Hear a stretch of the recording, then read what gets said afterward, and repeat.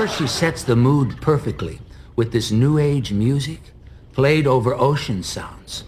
Then she lays you out on this table and she proceeds to rub oil over your entire body. And she rubs long and deep.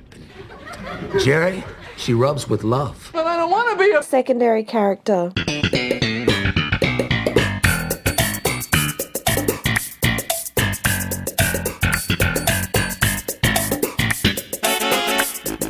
Hello. Hello. Welcome to another episode of But I Don't Want to Be a Secondary Character. This is a podcast about the greatest sitcom of all time, but it's a bit different to your typical Seinfeld podcast. We actually talk about the secondary characters in episode by episode in random order. My name is Ivan. And I'm Stephen. And we have gone to season 5, and oh boy, Stephen, my neck is kind of hurting. I do need a massage. Yeah, I can hear the cricks. Yes.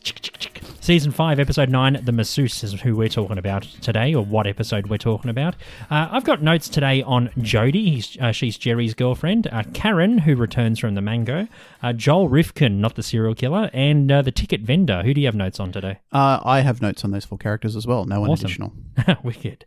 All right, and you can follow us on social media at Bidwabask, BIDWBASC. We're on Facebook, Twitter, and Instagram. And thank you so much to those who have, left us messages and contacted us and everything. We do always appreciate it.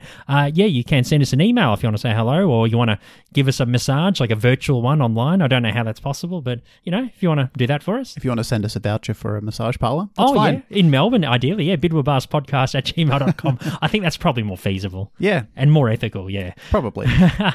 You can support us financially on PayPal as well as Patreon at patreon.com/bidwabask. Stephen, we've released something very exciting on Patreon very recently. Yeah, we hinted at it last week. We have decided to, as an ongoing Patreon bit of content, to do a weekly review of Curb Your Enthusiasm episodes. So we've released our first episode on our normal feed, just as a bit of a teaser. And if you want every other episode after that, you can sign up to Patreon. We'll be doing them weekly, and we're doing them in chronological order, unlike Bidwabask, which we do at random. Yeah, that's right. So it'll be something different. It'll be like an episode by episode review.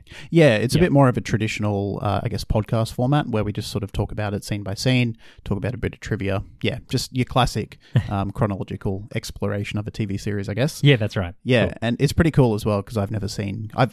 I don't think I've seen even a full episode of Curb Your Enthusiasm. I've seen a few YouTube clips and stuff. Yeah. And I've seen bits and pieces of the reunion episode, which we'll get to way down the track. Yeah. So watching the first episode was a real kick, and I'm kicking myself that I haven't started it sooner, but, Yeah. Well, it's very exciting, and I'm glad we're doing it. And the podcast is called Curbcast. Curbcast. So, yeah, for $2 a month, you get early access to Bidwabask episodes, as well as access to Curbcast. Indeed. Episode 2 onwards. So, patreon.com/BIDWBASC. Now, Stephen, anything Seinfeld related happened in your life? No. So every week we talk about some Seinfeldisms, where anything Seinfeld related that happens in our real life, we kind of mention. The only thing that happened to me this week, and it's not really a Seinfeldism, but for the sake of having one, I'll count it as one. Better this one than none. Yeah, exactly. Yeah. So through the week, my cousin who lives in Brisbane, he knows I'm a massive Seinfeld fan. He is as well. Cool. He texted me on WhatsApp asking, just out of the blue, we don't talk that often, but he said, "Hey mate, what is Dolores' last name, Mulver?" And I thought about it for a little while, and I thought, I don't think she has a last name because, I feel, because the episode is about her name, I felt like if she had a last name, it would be included, like you would know about it. Yeah. Because that's sort of like the crux of the whole episode, right?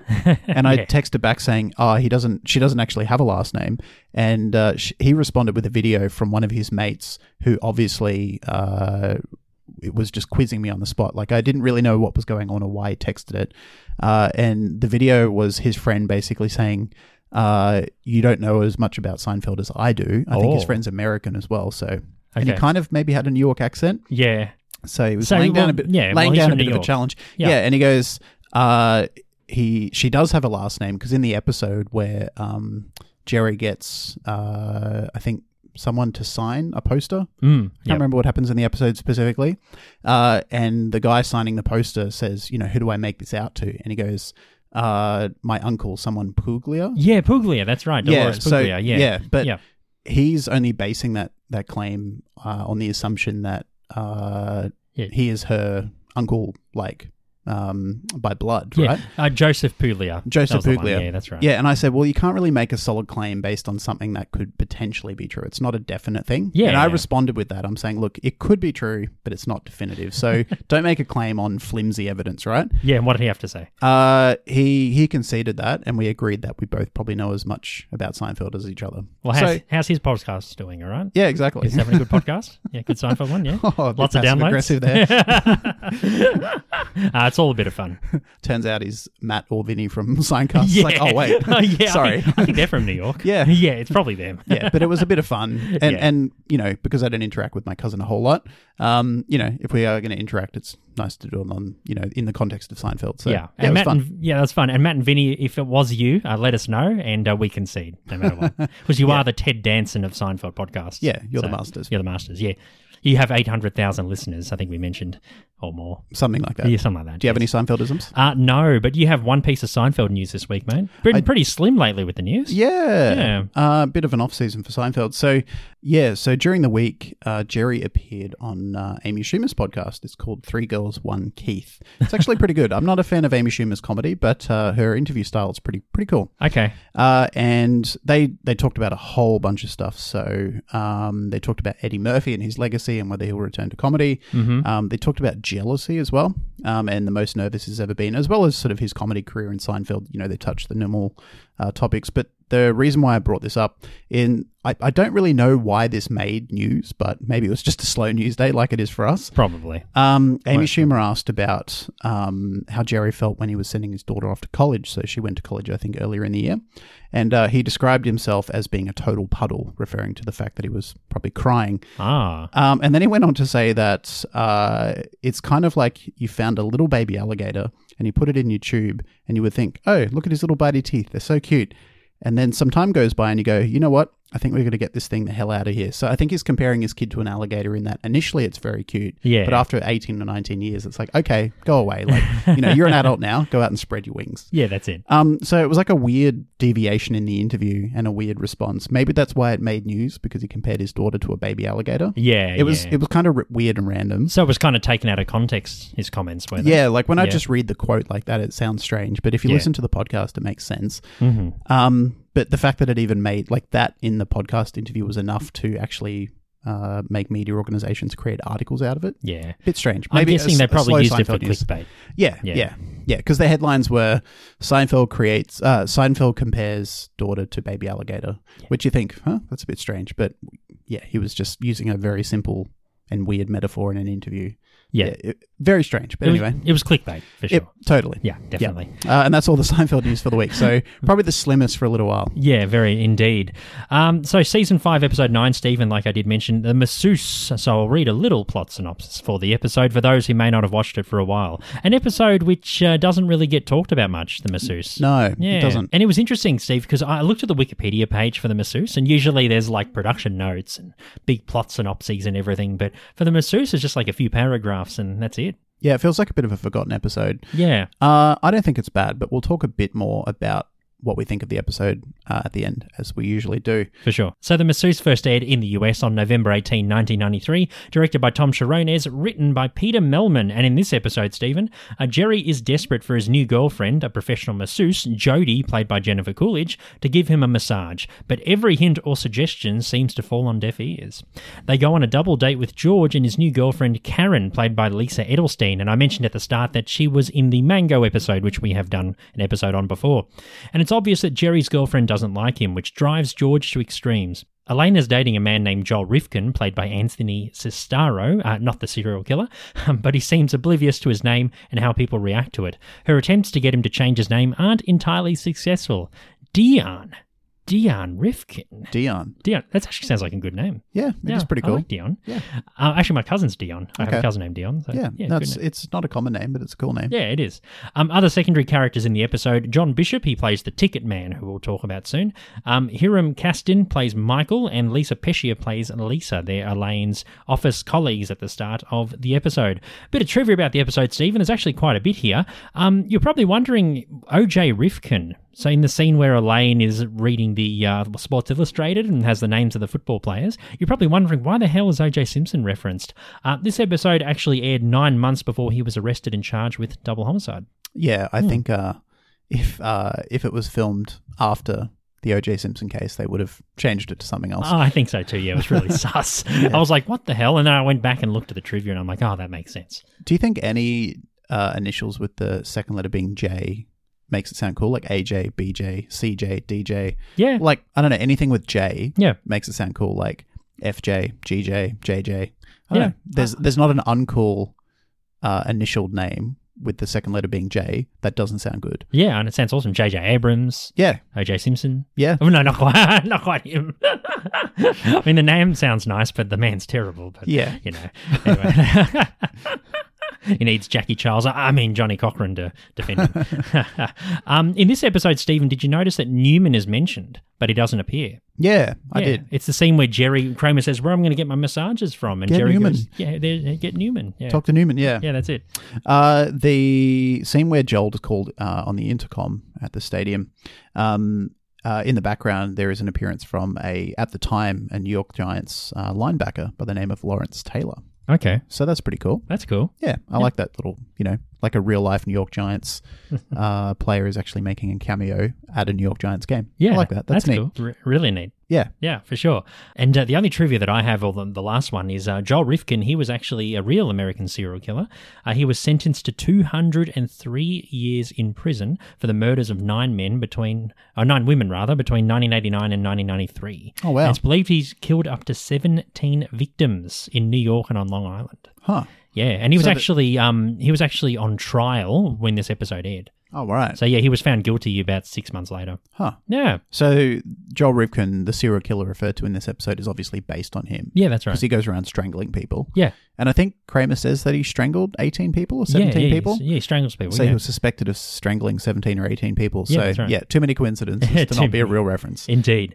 Let's take a quick break, Steve, and we'll come back and talk about some secondary characters from the Masseuse. How's that sound? Sounds good. We'll be back. Are you looking for a brand new conversation podcast with some interesting guests? Well, you found it. My name is Ivan Pigioni, and I'm one of the voices from acclaimed Seinfeld podcast, but I don't want to be a secondary character. I'm back for Season 3 of In Melbourne Last Week, a podcast where I speak to everyday people who do extraordinary things from Melbourne and everywhere else. This season's themes include adversity and survival, as well as some more lighthearted topics to break it up. You can listen to In Melbourne Last Week on Apple Podcasts, Spotify, and anywhere else you get your podcasts. Okay, let's talk about Jerry's episode girlfriend, Jodie the masseuse. Yes, she's played by Jennifer Coolidge. She's most famous for playing Stifler's mom in the American Pie series.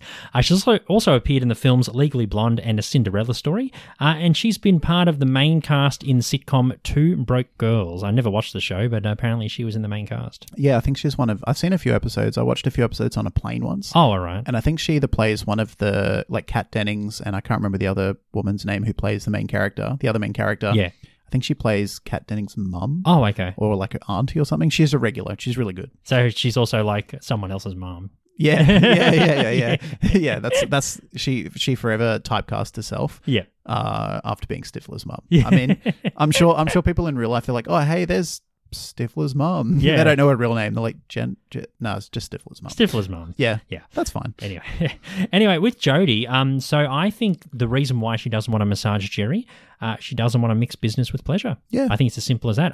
I believe that she doesn't want to associate her work with sex, and I think she's just a professional. She just does the job, even though Kramer's very happy with her work and very satisfied. She just doesn't want to massage who she's sleeping with. Yeah, no, Elaine makes that point in that, she massages people all day long. The last thing she'd want to do is come home and massage the person that she wants to spend her downtime with. Yeah. And, even though Jerry is jealous of Kramer's paying for it. I can understand why Jerry would be a bit weird about it. Like, don't talk about her like that. But Kramer is a paying client, and Yeah. he's got back issues, so he has a medical requirement for a massage.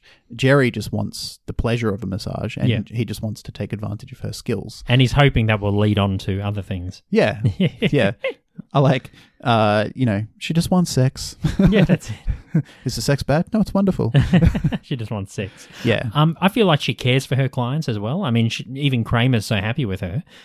She does everything she can to make them feel good. Yeah, I think she's a really, really good masseuse. I mean, Kramer raves about her and says that she's the best masseuse he's ever had.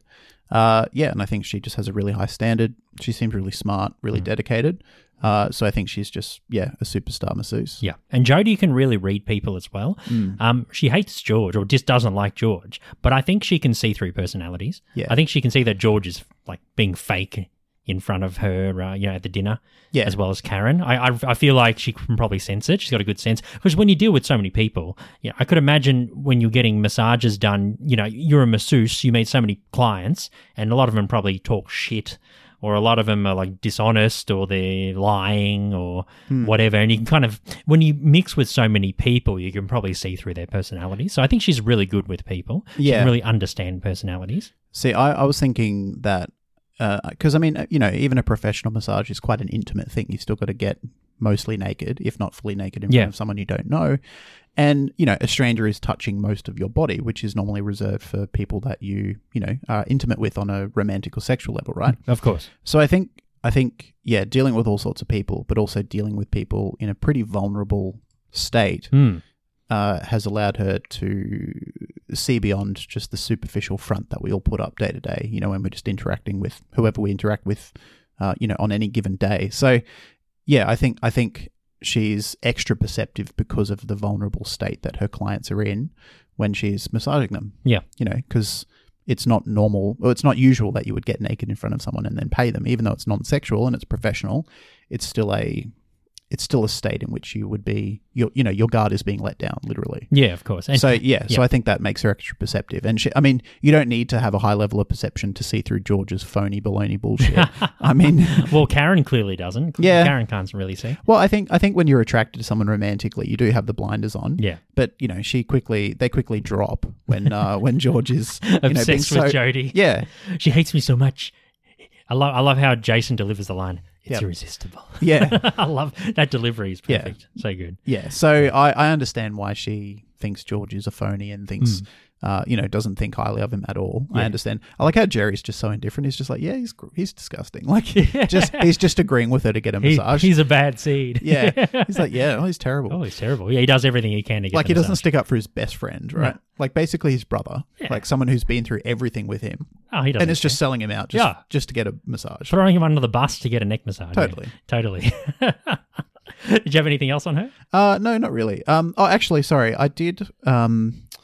I really like how she stood up to herself about, it's sort of its time, I guess, but George is a bit sexist about, only attractive women don't get parking tickets. It's a bit of a dumb stereotype. Oh, yeah, of course. And Jodie's like, hang on a minute, like, that's not true. I think her using her sister as an example to counter-argue is not the strongest argument, but just her pushing back on that stereotype is, I admire that. She's just like, hang on a minute, like, that's sexist and it's dumb, Whereas Karen was laughing at the joke, but Jodie didn't want a bar of it. No, basically. No. And I think even if she liked George for the most part, but he still said that, I don't think her pushback is because she doesn't like George. I think she just took issue with that, regardless of how she feels about George anyway. Yeah. I think she probably deals with like a lot of creeps. Oh, definitely. Yeah. My sister used to be a beauty therapist a long time ago, and the woman that she worked for was a massage therapist. And the amount of times that guys would come in and just be total creeps, because I think they think that, because I'm naked and a woman is touching my body, it's automatically sexual. Yeah. But, they're professionals. They don't, it's as far from sex as anything else for them. It's just their job. And then it's funny because, they expect a rub and tug. I think, rub and tug well, for all that. Yeah, exactly. Yeah. I remember a story of a guy who wasn't creepy at all, but because, it is quite intimate and can be quite it feels nice. And he accidentally got an erection. And I think he was so relaxed he didn't actually realize. So when I think my sister's former boss like highlighted it and was like, "What's going on? Like, what are you doing?" He was so embarrassed and he scuttled out of there and he apologized and like he felt really bad. Oh, of course. I can understand accidents like that happening, right? Yeah, because it's sometimes involuntary. Oh, it is. As I'm sure all as we can all attest to, right? as we can all attest to, right? Yeah. So I can understand why she would take issue of George, being a bit sexist and being a bit stereotypical, because I think she would come across a lot of creepy dudes, and it's a bit of a sore point for her. So when a man does it outside of work, I think she's just a bit, hang on. I think she's just an outspoken feminist. Okay, I'd say so. Yeah, good point. Yeah, and I mean, George even kind of makes a point, and it's very patronising when he's trying to get the cab door open, and she doesn't want a bar of his help. She'd rather just do it on her own, get the chair or the table in, and open the door for her. And because he's trying to rush, the bags in the door and stuff, and he's trying to convince her that he's a good guy, and he's speaking really fastly. You can't really hear it. I only noticed it because I've got the subtitles on in the version of Seinfeld that I watch. Yeah. And he actually says, feminists aside, I know ladies like the door opening thing. I think he's just digging the hole even more. It's just But that's where the humor is. Yeah, I understand that it's a joke in the episode, but I think that just reinforces her dislike for George. Yeah, definitely. Yeah. So, but that's all I had about her. Yeah, me too. And a good character. Actually, I liked all the secondaries in this episode. Yeah, no, they're all really good, really memorable. Yeah. Anyway, Karen, she makes her second appearance on Seinfeld. She was in The Mango, which was in the same season. It was the season 5 premiere. So if you want to go back to our Mango episode, we talk about her in that one as well. Back when we had seasons. Yeah, we did, yes. Back in the day. Yes. Played by Lisa Edelstein. She's most famous for playing Dr. Lisa Cuddy in House. She's also appeared in the films Keeping the Faith and the short film Unzipping. Very surprising, because it said she won awards, but I thought she would have won like an Emmy or a Golden Globe for House, because my fiance watched House back to back a while ago, and I watched a few episodes and I thought she was really good. Yeah, she's really good because she pushes against House. Like, even though House is, as a character, is like a gifted doctor. Yeah, he's a total prick. Oh, definitely. He can be gifted but not be a prick. You can be both things, right? But it's funny because like with Cuddy and House, it's kind of like George's relationship with Jodie. Because George is so... Well, it's the other way around, I mean, because Cuddy's so, repulsed by House that she ends up falling in love with him and they get together. So I guess it's that similar kind of thing. No, I know what you mean. Yeah, there are some parallels there. Yeah.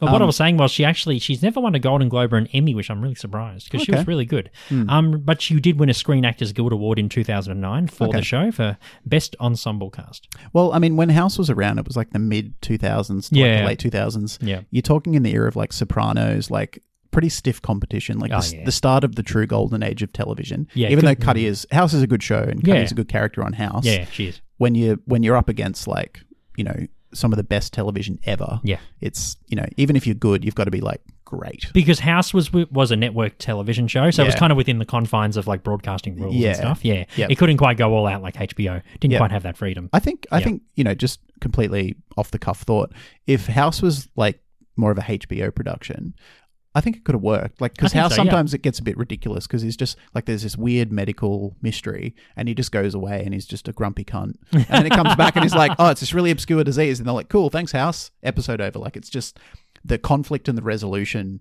There's no tension there. It's just, there's a disease. He just is an asshole, and then he magically comes up with a cure, and they're like, thanks, House. Yeah. It's kind of like he's a dickhead to his patient, dickhead to his patient, dickhead to his patient, diagnosed, cured. Yeah. He's a hero. I think, like, come on. Like, everything seems to go his way. Yeah, like, come but on, man. I think if a show like House got the HBO treatment, there would be a few more, like, he'd make a few more mistakes. I think he would, like, he'd be a bit more human. Like, he'd still be a genius, and he'd still be super gifted, but he wouldn't get it right all the time. Yeah, definitely. I think that would have really worked. Yeah. Anyway, let's talk about... Karen. Karen. Yes. I do recall from The Mango that I think I said something along the lines of Karen is a very sexual person. Yeah. Like, she even gets turned on by eating risotto. So she's just, I think she's just really, like you mentioned, she's just really into George romantically, and she doesn't see through his very shallow personality. Yeah. Yeah. Or maybe, I mean, because some people get turned on by what would repulse other people. Like George, I can imagine, he would be repulsive to women sexually and just people on a personal level because he's a pretty scummy person, right? Oh, yeah. But some people get really turned on by like shit people. So maybe the fact that maybe she knows who George really is, but that actually does it for her. Like Cuddy to House. Yeah. Maybe same character. Like, I mean, that might be a bit of a stretch, but because George's personality and sort of phoniness really repulses Jodie. Yeah. She can see right through it.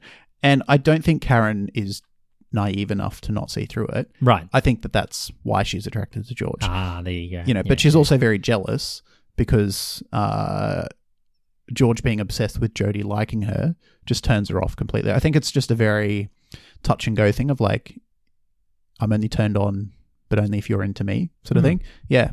Yeah.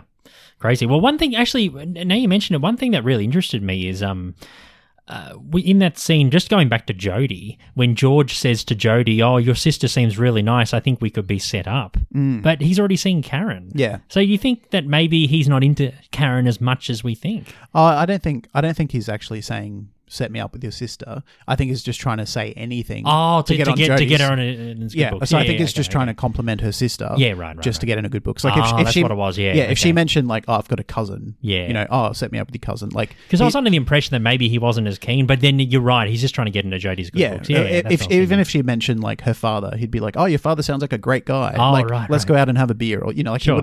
he would have been nice about whoever she mentioned just to impress her. I think makes sense. Yeah. How do you think they got back together? Because I don't think I mentioned it in the episode. Do you reckon Karen talked to George, or do you think George got back with her? Because, from what you were saying and after thinking about that, I think, George was still into Karen. I mean, there was nothing wrong with Karen. No. She didn't really do anything. No. Yeah, so... Yeah, I don't know. And he really likes her. Yeah, I can imagine a situation where maybe they just ran into each other. Okay, yeah. You know, incidentally. I mean, it was a time before people being really easy to contact. Like, I've got people I used to date 5 years ago. I've still got their phone number in my phone. Yeah. You know, because you just forget to delete it. Of course. So if I wanted to contact them again for some reason, it would be very easy. So given that this was the mid-90s, I think the reconnection was accidental. Yeah, in person. Yeah. Yep.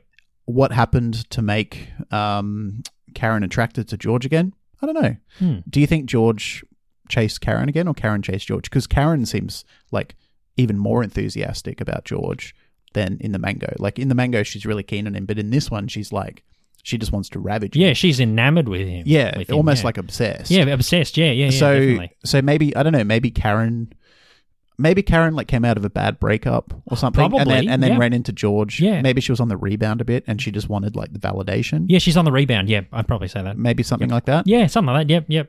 Yeah, and I'd then go with that. because she, you know, maybe she's a bit vulnerable, you know, maybe she was a bit insecure, and when George wasn't giving her what she wanted because he was so obsessed with Jodie, Yeah. she's like, hang on, like, It's either me or Jodie. yeah, and because she's in an extra vulnerable state anyway, that George being not into her sort of hurts more. Yeah. You know, because you want that reassurance from the person, but when you're not getting it at all, you're like, it's double hurtful. I love how she says, "Now I hate you." Yeah. And George is You like, guys I'm used to that. I'm used to that. I'm used to that. I'm used to being hated. It's so mean. So So mean. Do you have anything else about Karen in this episode? no, but it was actually I forgot she was in another episode. I forgot she was in the masseuse. But I Yeah. think it's good that they brought back a previous character. Yeah. I'm glad they didn't just do like a new one, because I think it worked. And it kind of showed that Karen was still keen on George. Yep. After, this was like, 4 episodes later? I think the manga was, episode 1 of season 5? I'm pretty Yeah. sure. This was like, So this was only a few episodes, about 8 episodes later. Yeah, So and it was good that they brought her back. Yeah, and I Yeah. think the show is, both very realistic and both very unrealistic at the same time in so many ways. And I think the fact that, basically every episode, George or Jerry or both or Kramer or Elaine have a new love interest, right? Yep. They just go through them like nothing. So the fact that there was a repeat girlfriend lends a tiny bit of realism, because it's not uncommon for people to date someone and then stop dating them and then reconnect with them later on for whatever reason. So I think it was, whether it was intentional or maybe they were just like, we can't think of someone, so we'll just introduce an old character again. Yeah. Maybe they were like, let's make it a bit more realistic and introduce an old girlfriend, because that's kind of what happens in real life sometimes. Yeah. Either way, it worked. It worked, yeah. And one other interesting thing about Karen, she had the same hair as Elaine, the same hairstyle. Yeah, that's true, actually. Yeah. Exactly the same. Yeah. It's good. All right, let's talk about the non-serial killer Joel Rifkin. Yes, played by Anthony Sestaro. He's appeared in 6 episodes of Cheers. He played the character Henry. He's also appeared as a guest in TV shows such as Alias, Friends, and Charmed. I wanted to believe that he was actually the real Joel Rifkin.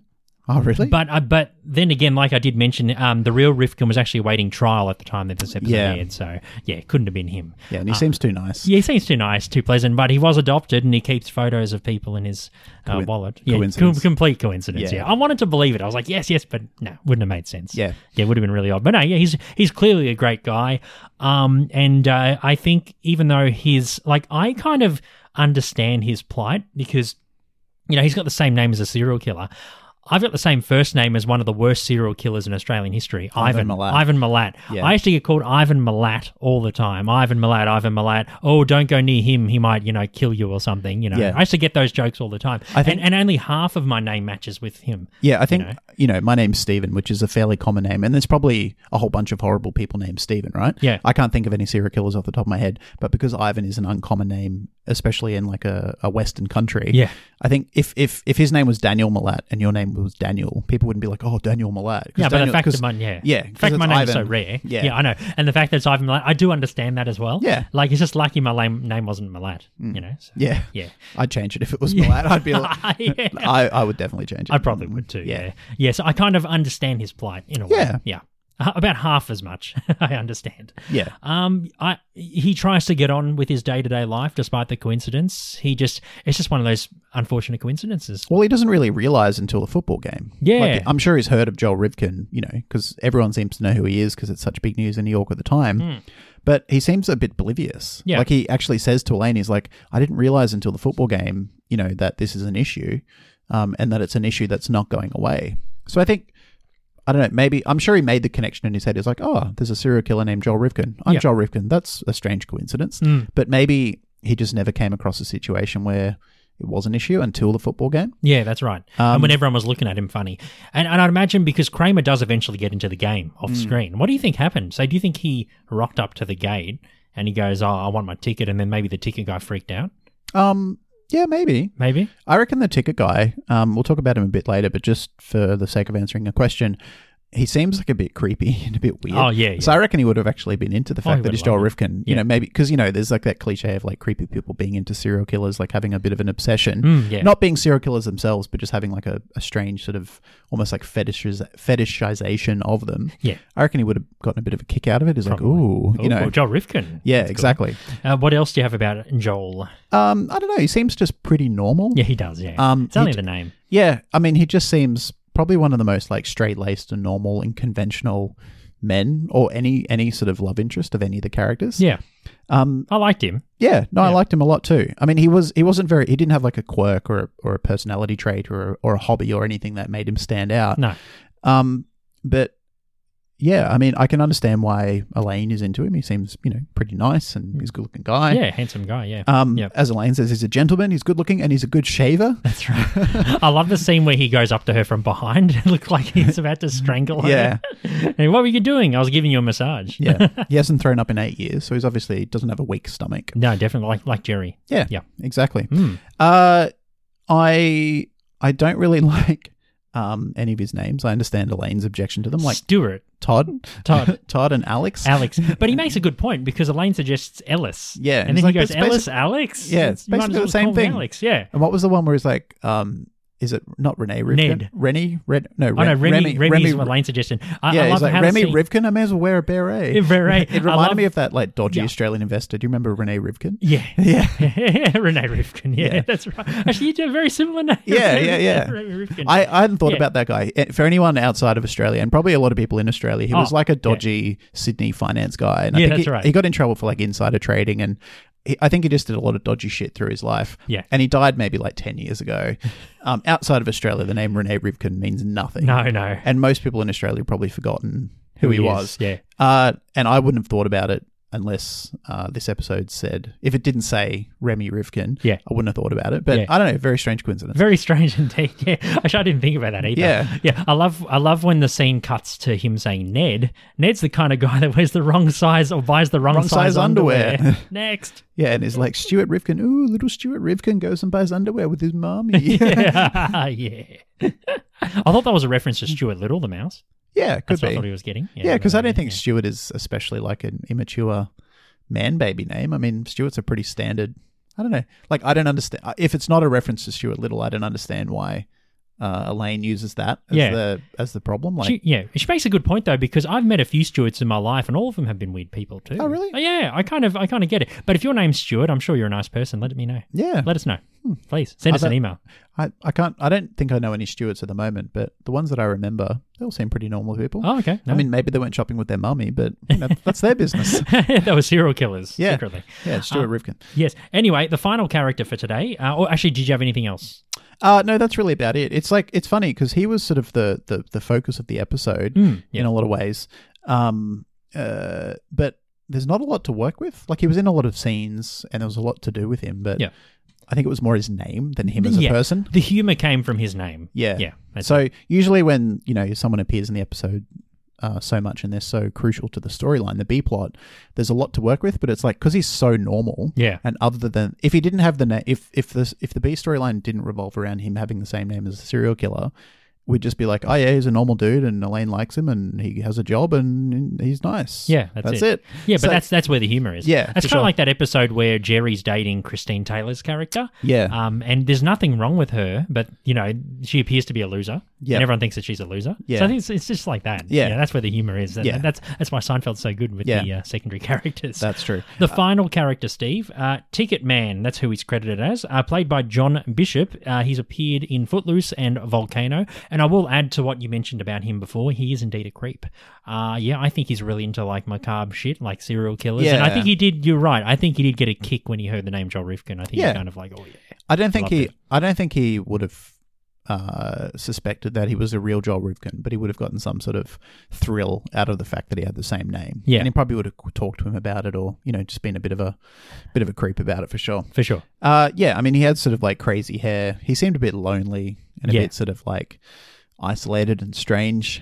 I can imagine him like collecting animals in jars. Yeah, like probably. maybe like picking up roadkill and taxiderming them or something like that. Collecting his toenails in jars. Yeah, as well. Maybe something like that. Like, I don't think he's a dangerous man. No. I just think he's a bit of a weirdo. He's a weirdo. Yeah. I think so. Other than that, I really had nothing about him. Did you? No, he's just there doing his job just to get a paycheck. And he's pretty strict with the rules. If you don't have your license or an ID, you can't get the tickets. Simple as that. Yep. Yeah, I think management probably talked to him. Some of the top-down heavies probably drilled it into him saying, give him ID. Maybe he's been famous for just giving... Maybe he just gave tickets to random people who said they had no IDs. Maybe it was too generous. Maybe the management were like, "Oh, you can't do that anymore. Okay, gotta be more strict." Now he's like overcorrecting. Yeah. Okay. Probably. Oh, that's feasible. Yeah. Anyway, that's all the secondary characters from the episode. We'll take a bit of a break, and after that, we'll find out where the masseuse fits in our episodes and whether any of the characters make our top 20 of all time. Yeah, that's nice. That's very nice. No, this isn't good. I can't do this. Why? What's wrong? I can't. No, yes you can. No, I can't. No, come on. I know it's something you want to do. Today on Bidwa Bars, we spoke about the masseuse from season 5. Now, Stephen, out of how many episodes? Geez, let me just grab my list. I probably should have grabbed that, shouldn't I? Out of 109 episodes that we've done, where does the masseuse sit for you? It sits at number 77. 77, okay. So pretty solid. Yeah. Considering. Nothing amazing in the episode. Yeah. But nothing weak either. I liked all the storylines. And I, like you said before, all the secondary characters are really strong. Yeah, they are. Yeah, very. I like how, none of them are like amazing or none of them are super memorable. But sometimes when a episode has 3 sort of prominent secondary characters, it's not uncommon for at least one to be a bit more forgettable. Yeah. But they're all pretty memorable in their own right. Yeah, very, yeah. And they all just seemed really normal. Mm-hmm. Like they are, yeah. Like none of them had a quirk. None of them had like a weird hobby. No. Or a weird physical aspect or anything like that. They're all just like normal people who all reacted very reasonably to the shittiness of Jerry, George, and Elaine wasn't shitty in this episode, but Joel's reaction was pretty, understandable. He's like, hang on, like... Yeah, they seemed all out of place, didn't they? Yeah, they all just seemed too straight. Yeah, they did. They all just seemed so sort of normal. Yeah, like, normal, they reacted like normal people. Yeah. As you or I would if the Corfall were in our lives. Yeah, definitely. Which actually kind of made it cool. I really liked it. What about you?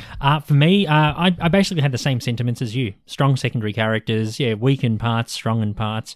But I can see why it's probably not one of the more memorable episodes. Number 88. Okay. So, on the lower part spectrum, but, we mentioned several times the shittest Seinfeld episodes still...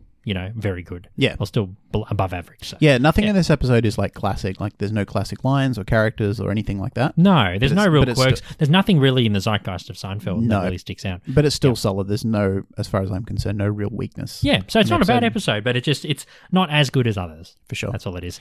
Now, any secondary characters make your top 20? No, what about you? No, but special mention to Joel Rifkin. Okay. I really liked him. Yeah, he was cool. Yeah. All right, well, that's it for another week. Oh, but I don't want to be a secondary character. Thank you for listening. What are we doing next week? Next week, we are doing, it's actually a request from another podcast, The Campfire with Parkers and Daly. So Parkers, he's one of the co-hosts. It's a conversation podcast between two guys who talk about stuff in front of a virtual fireplace. He requested on Instagram the Pez dispenser. Okay, so cool. we're talking about that one. So, yeah, thanks, Parkers. Yeah, thank you for the request. We look forward to doing it. Yeah, he's a big Seinfeld fan. He talks about it on his podcast all the time. So, yeah, so we're looking forward to doing that one for you. Indeed. In the meantime, if you want to get in touch, you can email us, bidwabastpodcast@gmail.com. You can check out all the social links that we have in our show notes. If you want to support us, you can donate via PayPal, or if you want to support us on a more consistent level or basis, you can check out our Patreon. Again, the link is in the show notes. As of last week, we started doing weekly episodes of Curb Your Enthusiasm. And the podcast is called Curbcast, and it's an episode-by-episode review, and we talk about every scene and give our takes. That's right. And on Patreon as well, if you sign up for $2 or more a month, you get access to our Bidwabask episodes a week early, and you get access to Curbcast. We did release the first episode last week on our normal feed, just as a bit of a teaser, I guess, or just to give you an idea of what it's like. Yeah. But if you want to hear any following episodes, just sign up at Patreon. And we have announced also Season 11 is coming, and again, that will be Patreon only. That is coming on the 27th of January next year. So if you don't know about Season 11, go back to Season 10 and you'll get an idea of what it's like. We write an original episode of Seinfeld set 20 years after the events of the finale. That's right. I think we learned a lot about, neither of us are writers, but we kind of learned a lot just going through that process. So I think this one will be even better. Even better indeed, yes. You can find me. I do another podcast in Melbourne last week. It's an interview podcast where I speak to everyday people who do extraordinary things. Links to that show is in the show notes. I have just started Season 3, so be sure to find me there as well. Indeed. And if you want to join my Seinfeld group, it's sort of an unofficial community for Bidwabast. It's called Seinfeldisms. It's on Facebook. Just type in Seinfeldisms and check it out and get amongst the fun. Yeah, indeed. My name's Ivan. And I'm Stephen. We'll see you next week for the Pez Dispenser. You take care now. Bye.